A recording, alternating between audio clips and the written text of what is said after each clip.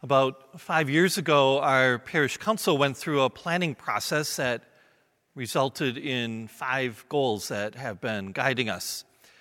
One of the goals was to focus our outreach within the Oshkosh community.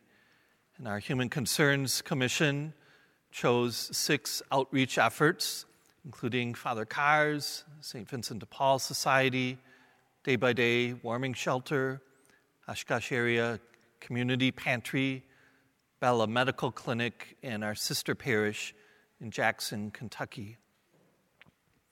In addition, we have our Good Samaritan Fund. Many of you donate to our Good Samaritan Fund, which is used to provide assistance to people in immediate need. That fund is distributed through me as pastor. And it's wonderful to be able to help people on behalf of our parish community. St. Vincent de Paul does many similar and very good things through the proceeds of the thrift store, but sometimes people have a more pressing need that we can help with. Figuring out how best to help can be challenging. There are many needs. Some of the recipients are parishioners who are here every week for Mass. Often they have some medical issue that came up that led to a temporary loss of work. Others are people that I do not know. I try to get to know them somewhat, and from past experiences, I realize I need to be a bit on the lookout for people who may just be scamming the system a bit with a made-up story. Most, however, truly are people in need, and I need to know how best to use our limited resources to help them in a way that will benefit them without encouraging them to be dependent on charity. Sometimes that's not easy. Sometimes it's tempting for me to be suspicious of people I do not know and so slow to want to help. And that is sinful on my part. I should not make assumptions based on just a few people from the past. Usually I find good people simply in a tough spot, and our parish assistance can be of great help. Whether it's how to donate to or distribute charity, or how to think about many issues our society faces, it can be tempting to try to simply make quick decisions and stay with broad categories.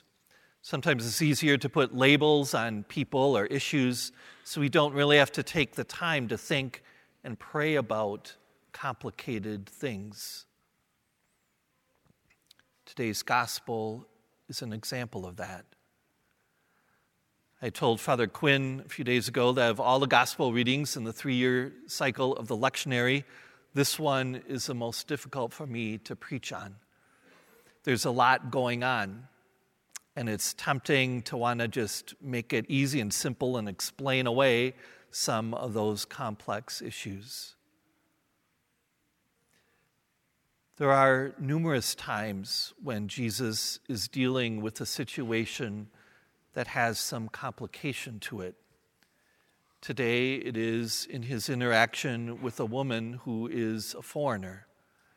That happens at other times as well, like as Jesus encountered the woman at the well. Jesus' mission is to his own Jewish people, and so the disciples were quick to want to send the woman away.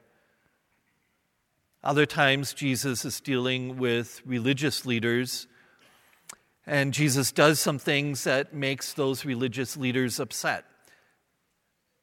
And so they're trying to trap him by looking for ways to get him with just one part of the religious law. Meanwhile, Jesus is trying to expand their vision while continuing to show the importance of the law. Today, we face issues such as immigration and racism that are very complicated. We like to make them into simple sound bites, that we are either for or against immigration, or we either think there is or is not racism in our country. And those overly simplified positions keep us from really dealing with the issues in a way that's consistent with our faith. They are complicated issues. And simply dismissing them, sending them away as if we have one easy answer, is not the response of faith. Jesus took time with the woman in the gospel. He affirmed that his mission was elsewhere, and yet he listened to her and saw her deep faith. Rather than quickly dismissing her, Jesus' time and compassion brought that deep faith of hers to light. Like many other times in our history, our day has issues that are complex. They demand much more than sound bites and slogans. They demand that we, as people of faith, stop to listen and learn the needs of the people around us, that we bring what we learn to prayer and ask God's help to be both just and merciful as our Heavenly Father is.